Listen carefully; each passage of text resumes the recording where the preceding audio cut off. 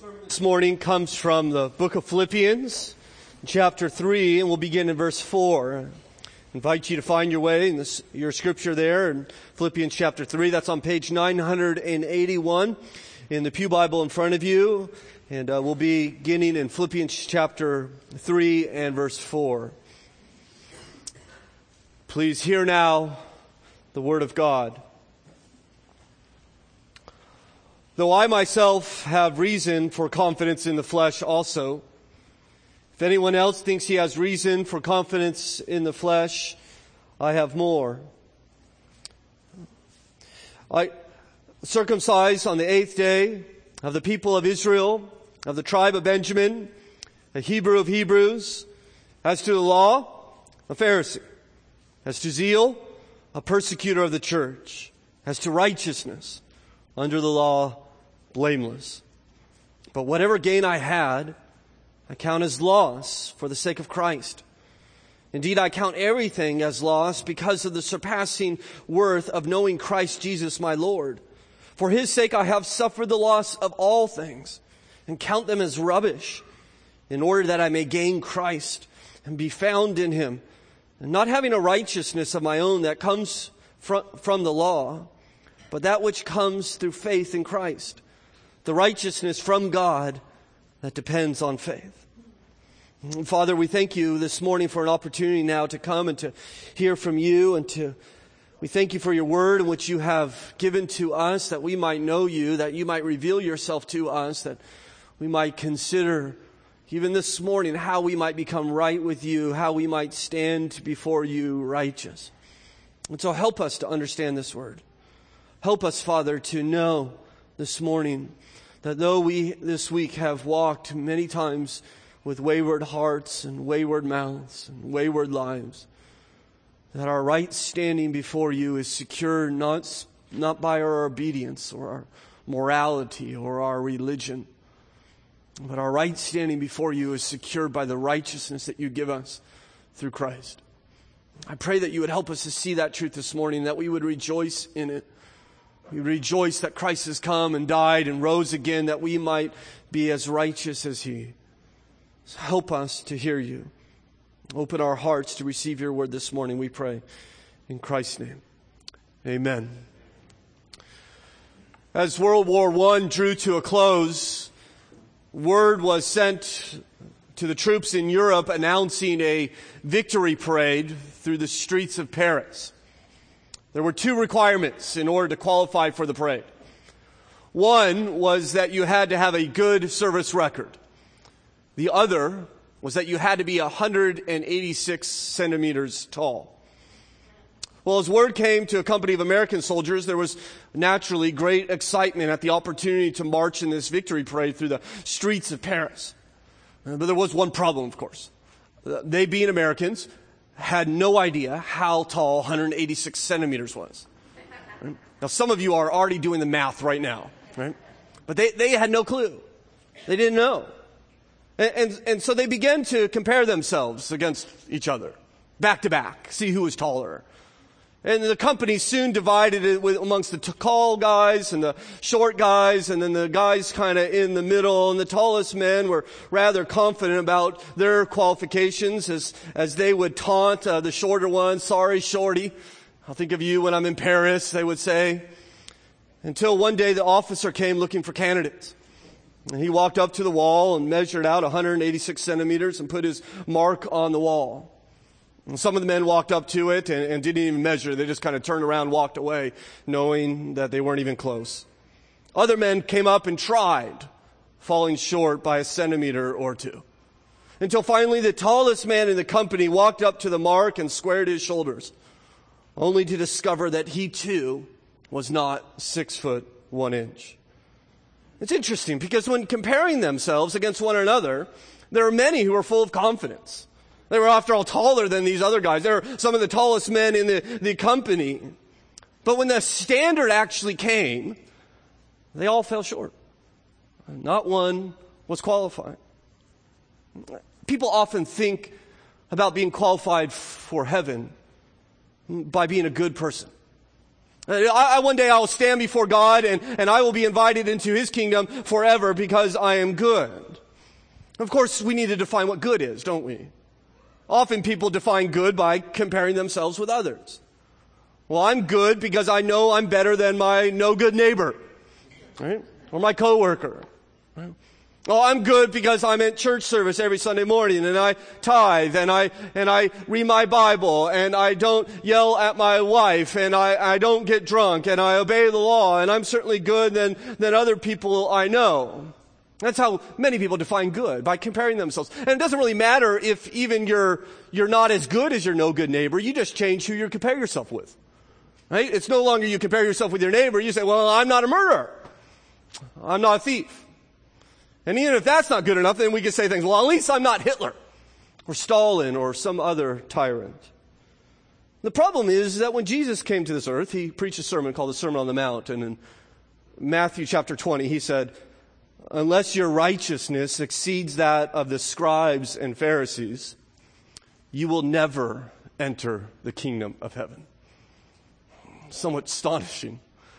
Your righteousness must exceed, not Hitler, not your neighbor, but your righteousness must exceed the most righteous of people in His society if you want to enter the kingdom of heaven. You can never, He said, never enter the kingdom of heaven unless your righteousness exceeds even the most righteous of people.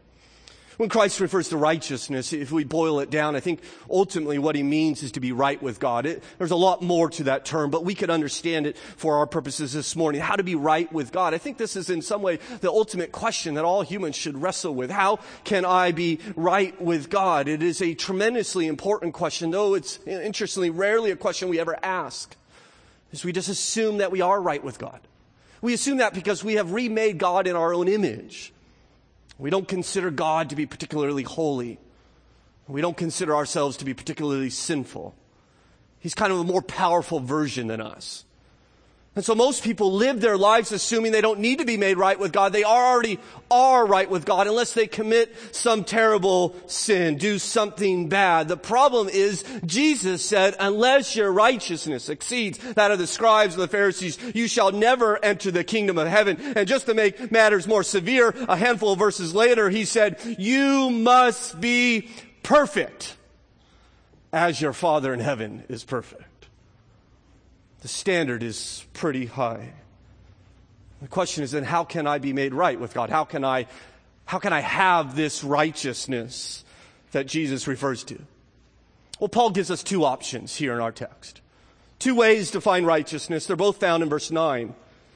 He says there, not having a righteousness of my own that comes from the law. So there's one option. We could evidently accumulate some righteousness of our own. My own righteousness, he says. And we get it by obeying the law, by being good, by being moral, by being religious. And there's another righteousness, though, he speaks of here. He first refers to righteousness from yourself. We would call that self-righteousness. I don't mean to put any negative terms on that, but that's what he's saying. Righteousness that comes from myself, self-righteousness. But another righteousness, we read on in verse 9. He says, but that which comes through faith in Christ, the righteousness, not from myself, you see this, from God, that depends on faith. And so there's another righteousness, he says. There's a righteousness that comes from God. We could call this God's righteousness. We're going to consider both this morning. Self-righteousness, righteousness that comes from ourselves, and God's righteousness, that which comes from Him. The reason why Paul's bringing this up is, remember last week, if you were here, he was considering these people who are potentially going to come to Philippi and begin to plague the church. We call them today Judaizers. They were individuals who would claim that Jesus is the Messiah, but in order to be saved, you had to keep the Jewish rituals. You had to keep the law, including circumcision. And Paul writes rather harshly about them in verse 2 when he says, look out for the dogs, look out for the evildoers, look out for those who mutilate the flesh. Right? And he denounces them and then goes on in verse 3 and explains, we are the real circumcision, who worship by the Spirit of God and glory in Christ Jesus. And here it is, and put no confidence in the flesh. He says, we are the ones who put no confidence in our efforts to be good. That's what he means by confidence in the flesh. We have no confidence before God in our efforts to keep the law or be moral or to be religious. But now this opens Paul up to the accusation, doesn't it? Well, of course, Paul, you're not interested in keeping the law because you don't do it. You're not a law keeper. And so it's very easy for you to walk around and say, hey, don't worry about keeping the law because you're failing to. You're simply jealous. Seems like Paul's aware of that accusation, for he goes on in verse 4, after saying, we put no confidence in the flesh. He says here, though I myself have reasons for confidence in the flesh also. Paul says, wait a second, just be clear here. I'm not saying don't worry about the law because I fail the law over and over again. In fact, I have confidence in the flesh. If anyone has confidence in the flesh, I have it. And that's what he says there. He even kind of doubles down as we read on in verse 4. If anyone thinks he has reason for the confidence in the flesh, I have more. Right? The emphasis on anyone else. So what he's saying, when it comes to religious activity, I'll smoke anyone. Right? I will take them down. I am better at keeping the law than anyone. You compare anyone you got. You gather up all their goodness and all their morality and all their religion, and I will make him look like a fool. Right? Trash talking is biblical. Right? This is what Paul is doing. He's talking a little smack here. He's saying, I'm Jordan. You all play in the rec league. Okay? I'm Tiger Woods when he used to play golf. Right? You all shoot par. Right? And he's saying, I will take on anyone. I have more righteousness accumulated in my own works than any person. And to prove the point, he's going to show us what he means. And so let's consider, first of all, righteousness that can be gathered through your own efforts, through your own goodness, your own religion. You'll see that Paul will say that self-righteousness is utterly worthless. It's worthless. He tells us here in verses 5 through 6, the righteousness in which he has accumulated. He has 7 reasons, he says, to be confident before God if self-righteousness meant anything. The first 4 are things he's received. The last 3 are things he has achieved. So let's look at all 7 in turn. He begins by saying in verse 5 that he's been circumcised on the 8th day. He begins here, I think, because this is a major issue for those who are opposing him. And he says, listen, I'm not a Gentile convert. Let's just start there. I was born into a faithful family that not only circumcised me as the sign of the covenant with God, but circumcised me on the 8th day as according to the law. I'm not a late in life convert. I've been at this from the 8th day of my life. He goes on and secondly says of the people of Israel. In other words, not only am I not a convert to God, I'm not the child of a convert, and I'm not the children of the children of a convert. You could trace my lineage all the way back to Abraham himself. In fact, he does almost as much when he says, thirdly, that he is of the tribe of Benjamin. And so not only does he know he is of the people of Israel, he knows what segment of the people of Israel he is. He is from the tribe of Benjamin. He's a Benjamite. And at this day, this would have been somewhat rare because many people are losing their tribal identity as intermarriage across tribes have become rather prevalent. But Paul understood which tribe he was. He was from the tribe of Benjamin, which was one of the most prestigious of all the tribes of Israel. After all, Benjamin was one of Israel's beloved sons. He was the only son of the 12 sons born in the Promised Land. And when the nation returned to the Promised Land and the tribes returned and the Promised Land was divided, the tribe that received Jerusalem within its borders was the tribe of Benjamin. In fact, when the nation divided and all the tribes went against the tribe of Judah and David's line, there was one tribe that stayed with Judah, stayed with David's throne. It was the tribe of Benjamin. Benjamin gave Israel its first king, King Saul, for evidently Paul, who formerly was known as Saul, is named after. He evidently has this great Benjamite pride, if you will. He says, I'm from one of the prestigious tribes. He goes on and says, fourthly, I am a Hebrew of Hebrews. And what he means here is that he hasn't been Hellenized. He hasn't been assimilated into Greek culture, which would have been a pretty wonderful thing for Paul to claim because he wasn't born in the Promised Land. He was born in Tarsus, Paul of Tarsus, right? Which is hundreds of miles from Israel. And so there would be incredible pressure, as there was on many Jews in that day, to be assimilated into the Greek Roman culture in which they lived. Many Jews had lost the ability to speak Hebrew even. And Paul says, no, I didn't abandon my customs. I didn't abandon the traditions. I didn't abandon our sacred language. I am a Hebrew of Hebrews, as he lays out the things in which have been given to him by his heritage. But then he goes on and adds to the advantages of his birth by showing his own strenuous commitment to God's law. He says, number 5, at the end of verse 5 there, as to the law, a Pharisee. right? In other words, I'm no country club Jew, right? I just wasn't happy to be born into this race and into this heritage and just sit back on that. I actually joined the strictest group of the Jews in my day. He would say to the Sanhedrin in Acts 23, "Brethren, I am a Pharisee and a son of Pharisees." He would testify before Agrippa in Acts 26, "I lived as a Pharisee according to the strictest sect of our religion." Now we need to be careful here, because we think of Pharisees and we think of the guys with the black hats, right? Those are the bad guys. Those are the enemies walking around. Those are the hypocrites, and certainly Jesus exposed many of them. But in Paul's day, the Pharisees were the most knowledgeable individuals of God's Word. In fact, they had most of God's Word, if not all of it. Some of it had the entire Old Testament memorized. They devoted their lives to it completely. And Paul knew the Word backwards and forwards. He would have been like one of the prominent seminary professors of his day. But you add that, the Pharisees were not only knowledgeable about God's Word, but they were strict in their conformity to it. They followed it to the smallest letter. In fact, they added laws in order to help them from actually breaking God's laws. And so Paul, as a Pharisee, not only knew the Word, but he followed the Word. They even tithed on their table spices. I mean, they were strict in this. And what Paul is saying here is that I was one of the intellectual and spiritual leaders of our day. And then he goes on and says, number 6, and there in verse 6, "As to zeal, a persecutor of the church." So not every Pharisee is going to be so zealous for God that they're actually going to begin to persecute those who follow Christ. In fact, Paul had a mentor named Gamaliel. We read about him in the book of Acts. Gamaliel would stand up and look at the church, and he would advise those, hey, let's just wait and see. Let's see what happens to this, what they called the way, what we now call Christianity. If God's in it, it will flourish. If God's not in it, it will die. We don't need to do anything about it. Well, Paul was tutored by Gamaliel. That was his rabbi.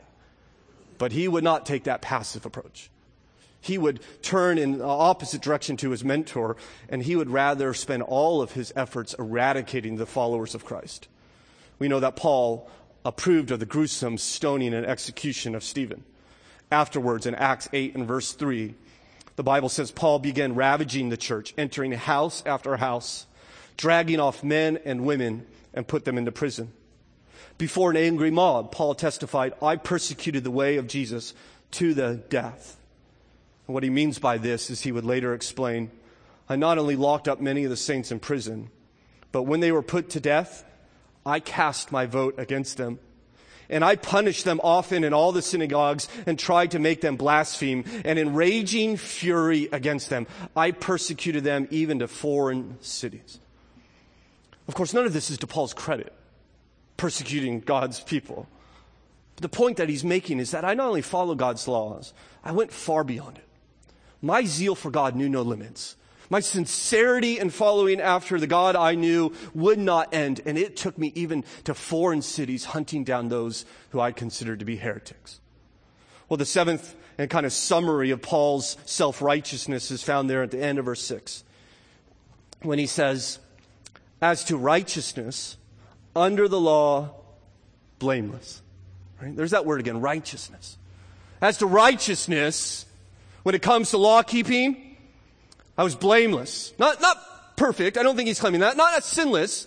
But he's saying, you look at the law and you compare my life to it, and I challenge you to show me where I've broken it, where I've faulted it, where I have gone against the law of God. I am flawless when it comes to keeping the law. And so Paul looks at all of his heritage and his schooling and his accomplishment and his rank and his religion and his motives, and he says, in all of it, I am flawless. This is what gave him meaning and significance. This was his fortune and his joy and his gain before God. This is where his confidence rested, and therefore it is startling to read verse 7, "But whatever gain I had, I counted as loss for the sake of Christ."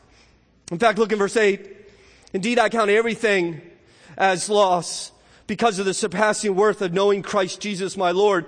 For his sake I have suffered the loss of all things and count them as rubbish in order that I may gain Christ." I don't know if you noticed there in those two verses, 3 times he says, "It all was lost to me."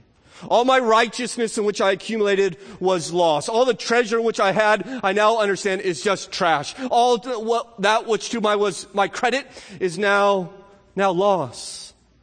And we know what happened to Paul, right? On the road to Damascus, on his way to find Christians, to persecute them, he was found by God. And in that blinding light from heaven thundered a voice, "Why are you persecuting me?" And he said, "Who are you, Lord?" And he said, "I am Jesus, whom you are persecuting." And there on that day, in that terrifying, pride-destroying encounter, Saul made this shocking discovery that all of the righteousness in which he was spending his life so zealously accumulating was meaningless. It was a loss to him. Loss, he says. In fact, he even broadens it. He broadens it to everything. In verse 8, he says, "I count everything as loss compared to the surpassing worth of knowing Christ Jesus my Lord." It's loss, it's loss, it's loss. He's actually using banking language here.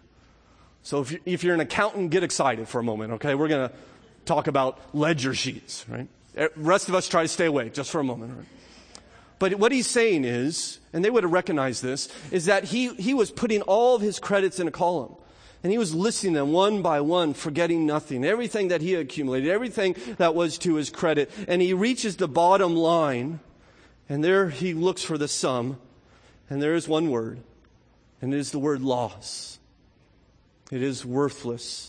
He adds up all his heritage, his standing among the Pharisees, his applause by the people, all of his goodness, all of his morality, all of his church attendance, all of his tithe, all of his preaching. He adds it all up, and it is a big fat zero. In fact, it's worse than zero. It's actually loss. Paul says every deposit that I thought I was making into my account before God was actually a debit.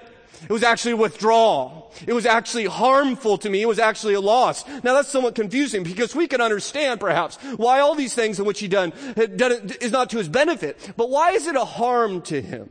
Why is accumulating righteousness and doing all these, what normally we would think most of these are good and wonderful things, why is this harmful to Paul? Why is this a loss to him?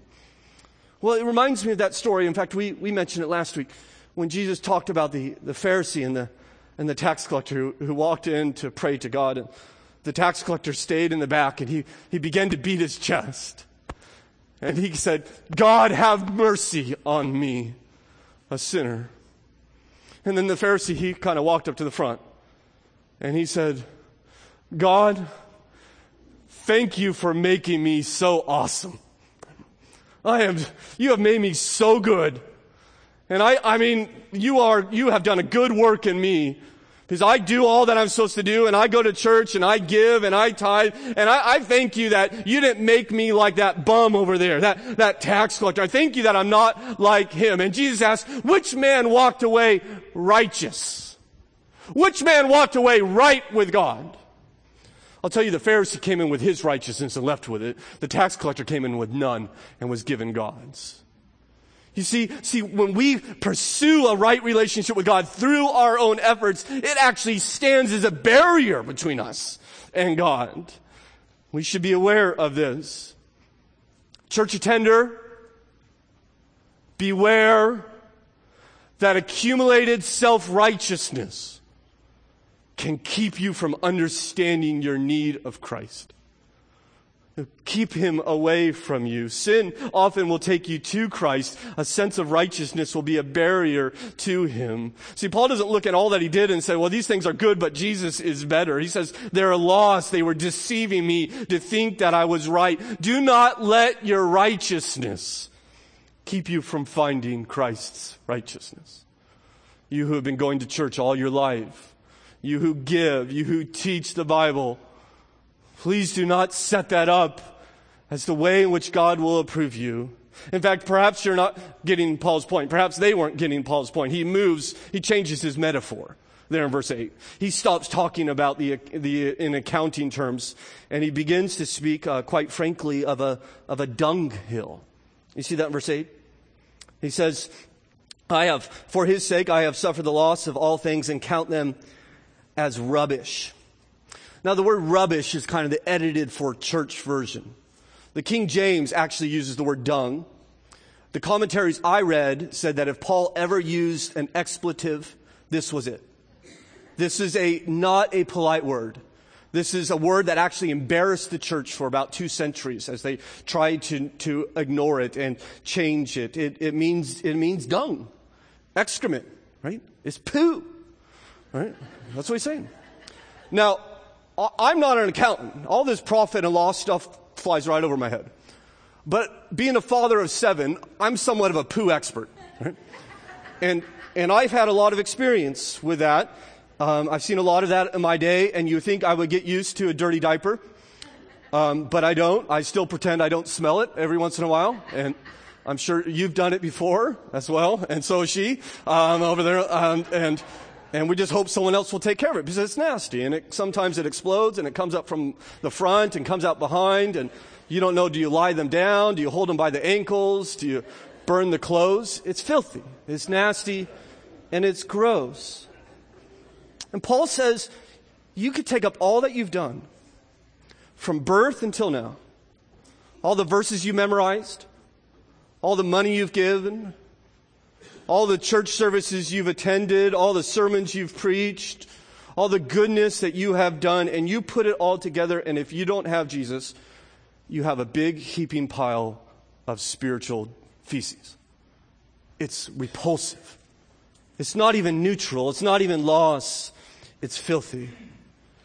And the reason I think this is important for us to understand is there is a Christianity that is practiced throughout our country where today tens of thousands of people are sitting in pews just like that who think they are right with God and earning God's approval because they are sitting in pews or because they take their children to church just like their parents took them to church. And it's loss. It's rubbish. And there are people even preaching sermons and teaching Sunday school classes and helping the poor, feeding the homeless, thinking they're going to earn something before God. And all it is spiritual rubbish. It's dung. There are people who are living moral lives, decent, good people, and they think that it is all to their credit, but it is worthless. It is worse than worthless because it puts a barrier between us and God. So who cares if you attend church service?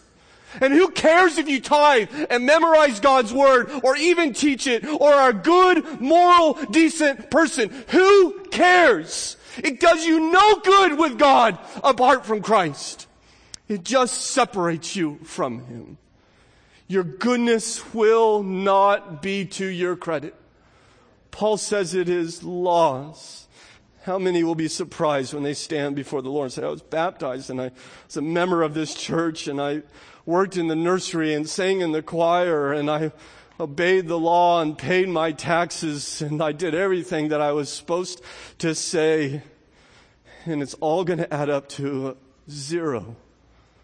Rubbish. Get through the rubbish. It means nothing. They will stand before God and be lost.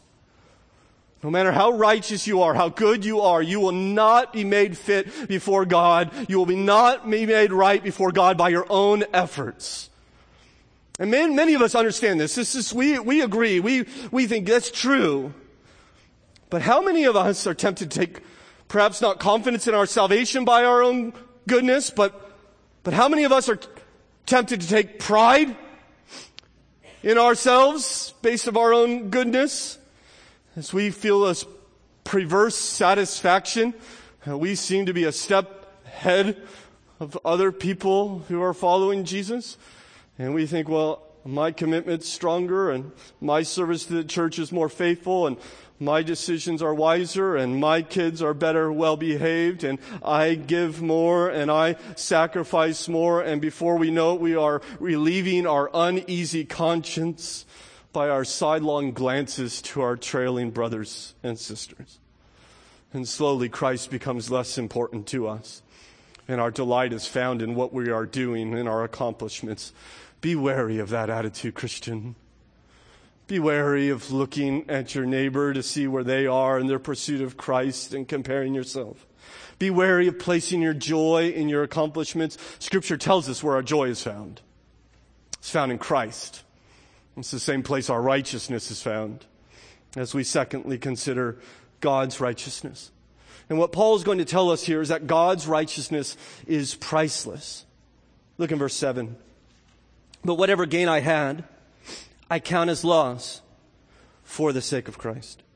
Indeed, I count everything as loss because of the surpassing worth of knowing Christ Jesus my Lord.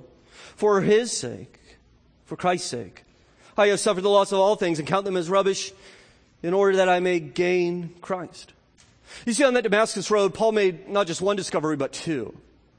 He discovered that all his accumulated self-righteousness was worthless, it was rubbish.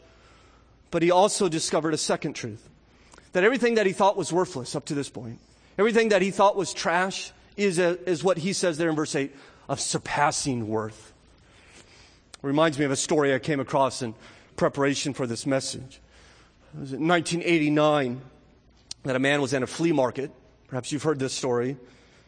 And there he saw a picture of a country scene. He didn't care for the country scene, but he liked the frame. And so he offered the guy $4 to buy the picture. He sold it to him. He took it home and he tried to rip the country scene out of the frame in order to preserve the frame, but it was a botched job and the whole frame fell apart. And he thought, well, I just wasted $4. And yet out of that kind of mangled mess fell a document, folded in half. He unfolded it, and it was a copy of the Declaration of Independence. And he didn't think anything of it. He folded it back up and put it in his drawer. Until a couple years later, he was telling a friend what he had discovered. His friend asked to look at it, and he showed it to him. He said, well, you probably should get this appraised. And so he did. It actually ended up at Sotheby's, where he discovered it was one of the 24 copies printed by the Continental Congress on July 4th, 1776, of only which 3 were remaining. He bought it for $4. He sold it for $2.4 million. One man's trash had become this man's immense treasure. Now, the point of the story is not to go to a flea market, right? This is unlikely to happen to you, okay? The point is that Paul discovered there that what he once considered to be trash had become his treasure. I don't know if you see Christ all over these verses. He says, it's for the sake of Christ. And he goes on to say, I want to know Christ, and then I want to gain Christ. And then in verse 9, I want to be found in Christ. And then I want righteousness through faith in Christ. He's now not pursuing the law, morality, goodness, but he's pursuing Jesus. He says there in verse 8, indeed I count everything as lost because of the surpassing worth of knowing Christ Jesus my Lord. The heart of Christianity is not what you do, but who you know. And he says that knowing Christ is of surpassing worth. Jesus himself said in John chapter 10 that I am the good shepherd and I know my own and my own know me. Or in John 17, he defined eternal life for us. He said eternal life is this, that they may know the only true God and Jesus Christ whom you have sent. You see, salvation involves a personal, relational knowledge, knowing the Lord Jesus Christ. This is why Jesus said, the first and greatest commandment is that you shall love the Lord your God with all your heart, soul, mind, and strength. This knowing God is a loving God. It is a relating to God. And Paul says it is a surpassing worth to know Christ Jesus. Do you see how radically different this is than trying to accumulate your goodness in order to be right with God? Paul says, I'll lose all of that if I could just know Jesus. It is of surpassing worth. He goes on and continues to talk about Christ and says, I want to gain Christ. You see that in the second half of verse 8. I have suffered the loss of all things and count them as rubbish in order that I may gain Christ. To Paul, Christ is gain. The gaining Christ is everything to him. So he is willing, evidently, to give up everything in order to gain him. It reminds us of the story that Jesus told in Matthew 13 when he said the kingdom of heaven is like a man who found a treasure hidden in the field, and he hid the treasure and then went in his joy, sold all that he had and bought the field in order to gain the treasure. The treasure was of surpassing worth. Becoming a Christian means discovering that Jesus is our treasure. Becoming a Christian means writing loss over everything in order to gain Christ. And this is what Paul had done. In fact, you notice there at the end of verse 8, he says not that he accounted everything as loss, but he actually suffered the loss of all things. He actually lost it. He says, I have suffered loss. And you think about what he lost, the respect of his colleagues and his personal safety and the security of his home and the applause of men and women, the position in his society, his wealth, his property. He lost it all. He lost it all. And yet Paul's saying this not in way of regret. This is not a murmur. This is not a complaint. Calvin, when commentating on this passage, says when people battle a storm at sea, they throw off their belongings in order to lighten the ship. But when they sail safely through, they wail afterward for their loss. Paul's not mourning here. Paul's not wailing here. It's not a hidden longing. And he's not doing that because of what he gained. In fact, if you read verse 8 carefully, he said, I suffer the loss of all things and count them as rubbish. Look at this little phrase, in order that I may gain Christ. He says, I'm willing to lose it all that I might get Jesus. I'm willing to sell it all in order to get the treasure. Treasure now that I have and treasure then when I come and face Jesus. As we already seen in the book of Philippians, remember back in chapter 1 and verse 21, for me to live is Christ. To die is what? Is gain. It's gain. What can you do to a man like that? I mean, it infuriated those who imprisoned him. We're going to kill you. Okay. That's gain for me, right? That's Christ. Well, okay, we're going to let you live. All right, I'm going to preach the gospel to everyone, including you, right? Look, you can't take his treasure away. You take everything away. That's okay. Take it all away. There is surpassing worth in gaining Christ. I want Christ. And notice that it is Christ that he wants. It's not forgiveness. No treasure that it is. It's not eternal life, though wonderful that it is. It is not one day I get to be reunited with my family that has gone ahead, though incredibly wonderful and important that is.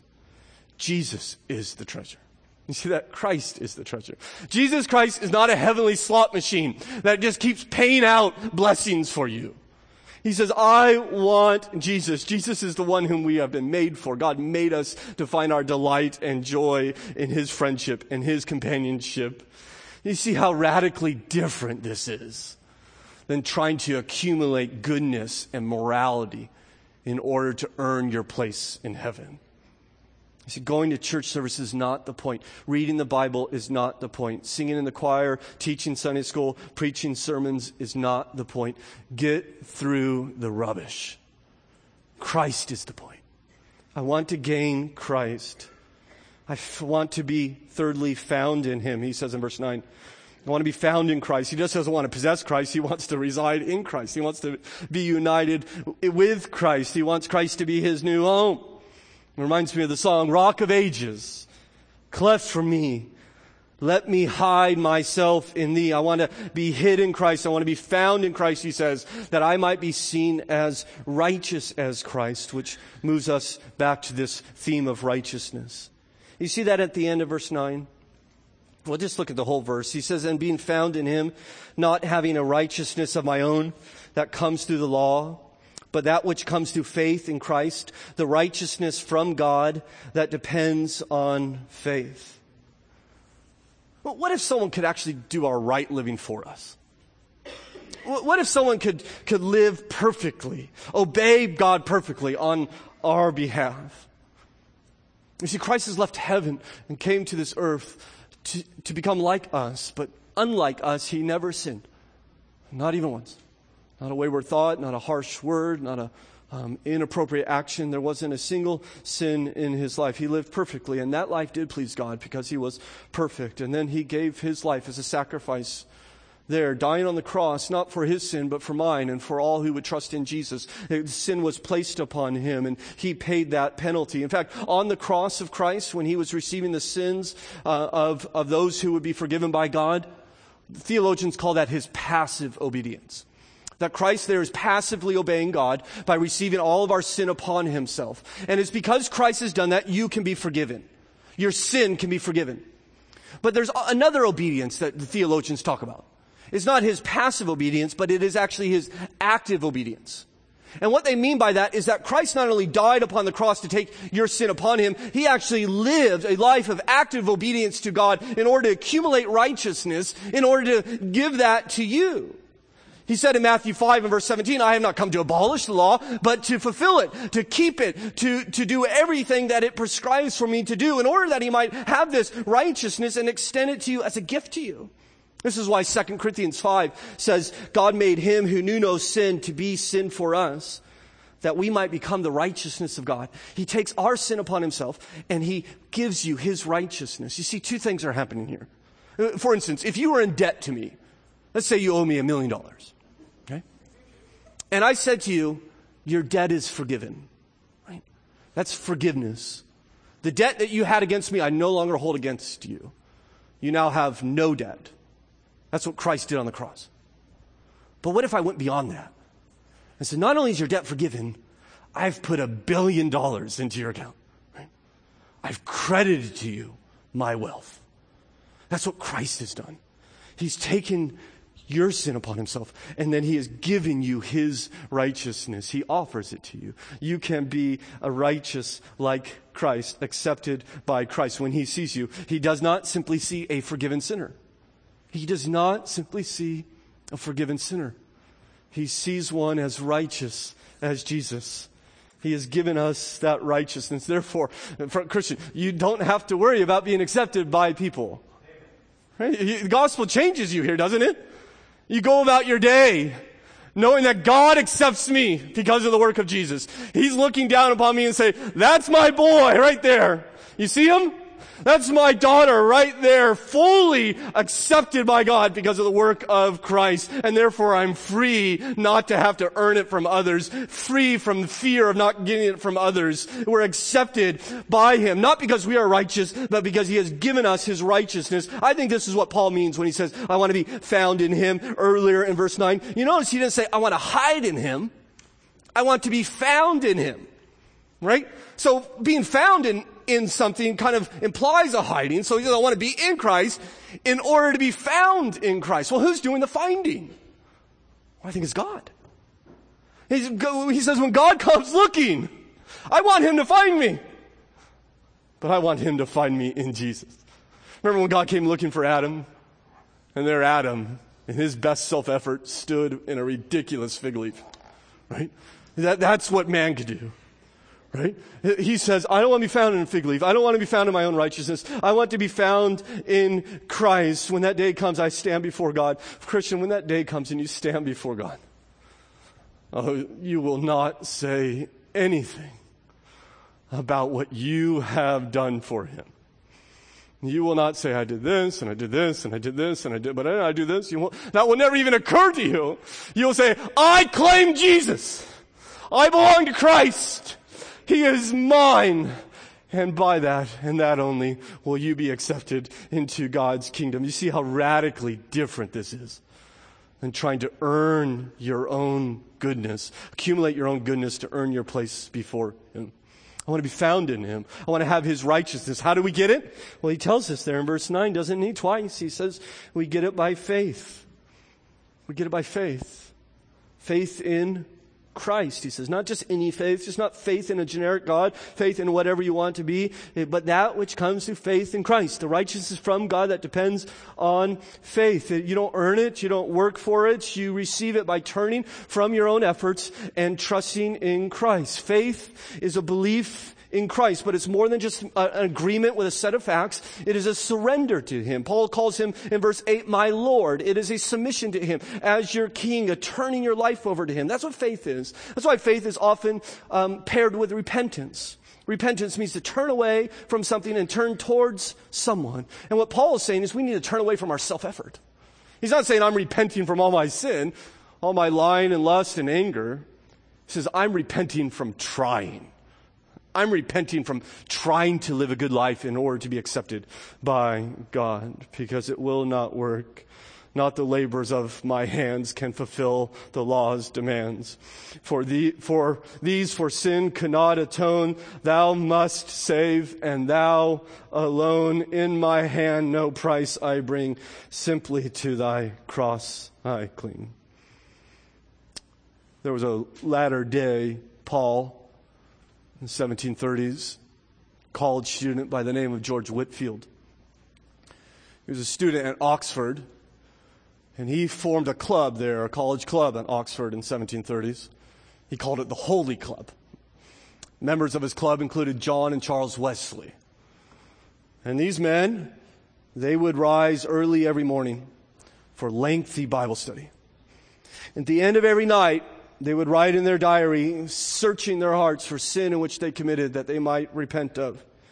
They fasted every Wednesday and Friday. They set aside Saturday as a Sabbath in order to prepare for Sunday, the Lord's Day. They evangelized the lost. They visited those who were in prison. And these college students even gave of their own money that these inmates' children could be educated.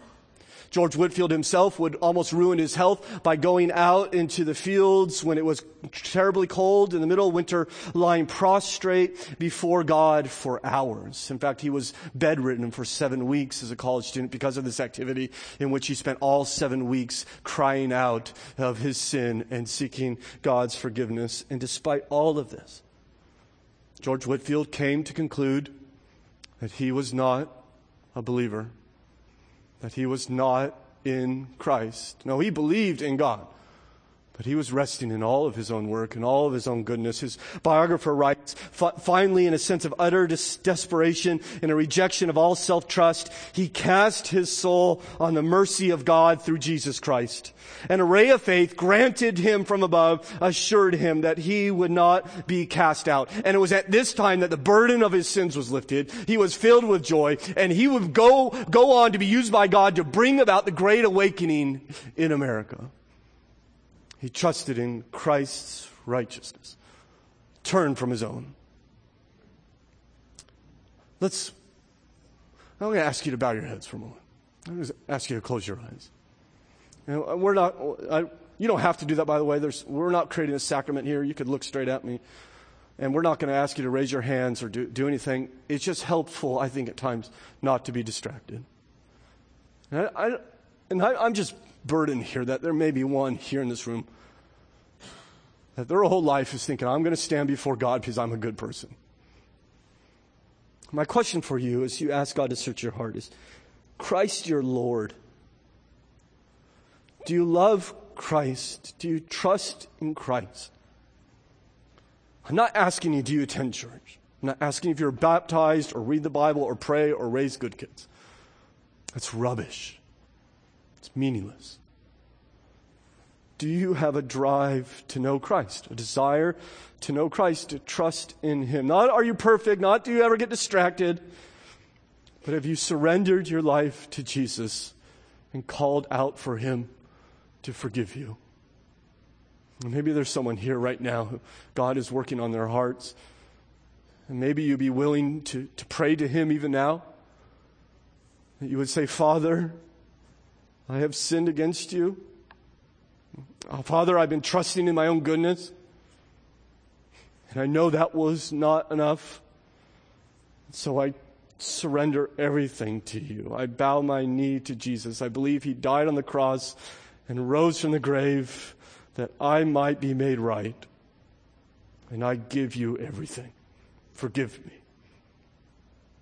And if you prayed that prayer, something like that, or feel God working in your heart, I would love to be able to talk to you. I'd love to be able to kind of walk this path with you. What do we do next as we despair from our own self-effort and trust in Christ alone? Father, we thank you that it is not up to us to earn our salvation. We thank you that it is not up to us to be made right with you. We thank you that you have taught this to our brother Paul, that he might teach it to us today, that we may be right with you only by faith in Jesus, only by giving our life to Him. I thank you that you have enabled so many of us here to do that. I thank you that we can stand in Jesus' righteousness. We thank you, Christ, not only for your death on the cross, but for your perfect life that is credited to us. We are accepted by God. A holy God accepts us because of Jesus. May we live in light of that acceptance this week. May we walk with steel in our spine and a spring in our step, with our heads lifted high, thinking, Jesus has forgiven me. Jesus has accepted me. And that we might live out of that others might come to know Christ. We pray in Jesus' name. Amen.